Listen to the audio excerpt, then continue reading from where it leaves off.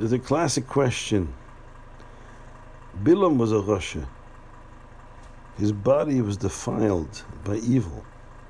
How could a person like this be a vehicle to the holiest and loftiest prophecies? Bilam articulated some of the most sublime prophecies in our history.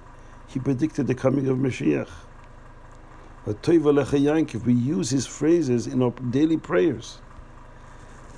How can Bilam, such a Rasha, such an evil and defiled person, become a vehicle for such lofty communications?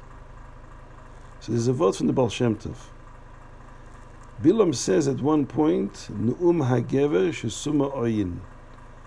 Here speaks a man who is shesuma ayin. Rashi says there's two interpretations. One is shesuma ayin means that one eye is blocked. He can't see on one eye. Shesum satum, it's blocked. He can't see. Another pshat Rashi brings just the opposite. Nu'um hagever shesuma ayin. Shesum means his eye is revealed. It sees heavenly visions.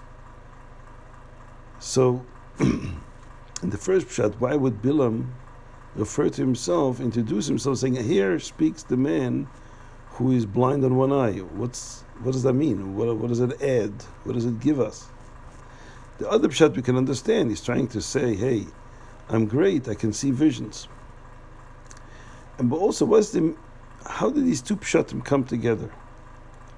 We know that they're both true. So the Baal Shem Tov says like this: Bilam's body was evil. It was defiled. It was not wasn't possible for it to be an instrument to such holy communications of prophecy.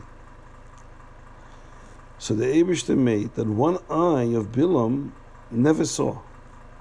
Never saw. That means he was never able to use that eye for evil. So that's the only organ in his entire body that remained pure and innocent. So that's the pshat in Rashi. I'm a man who one eye physically never saw anything. I'm blind on one eye. And it's that eye that's blind physically that enabled Bilam to see heavenly visions. That answers both questions.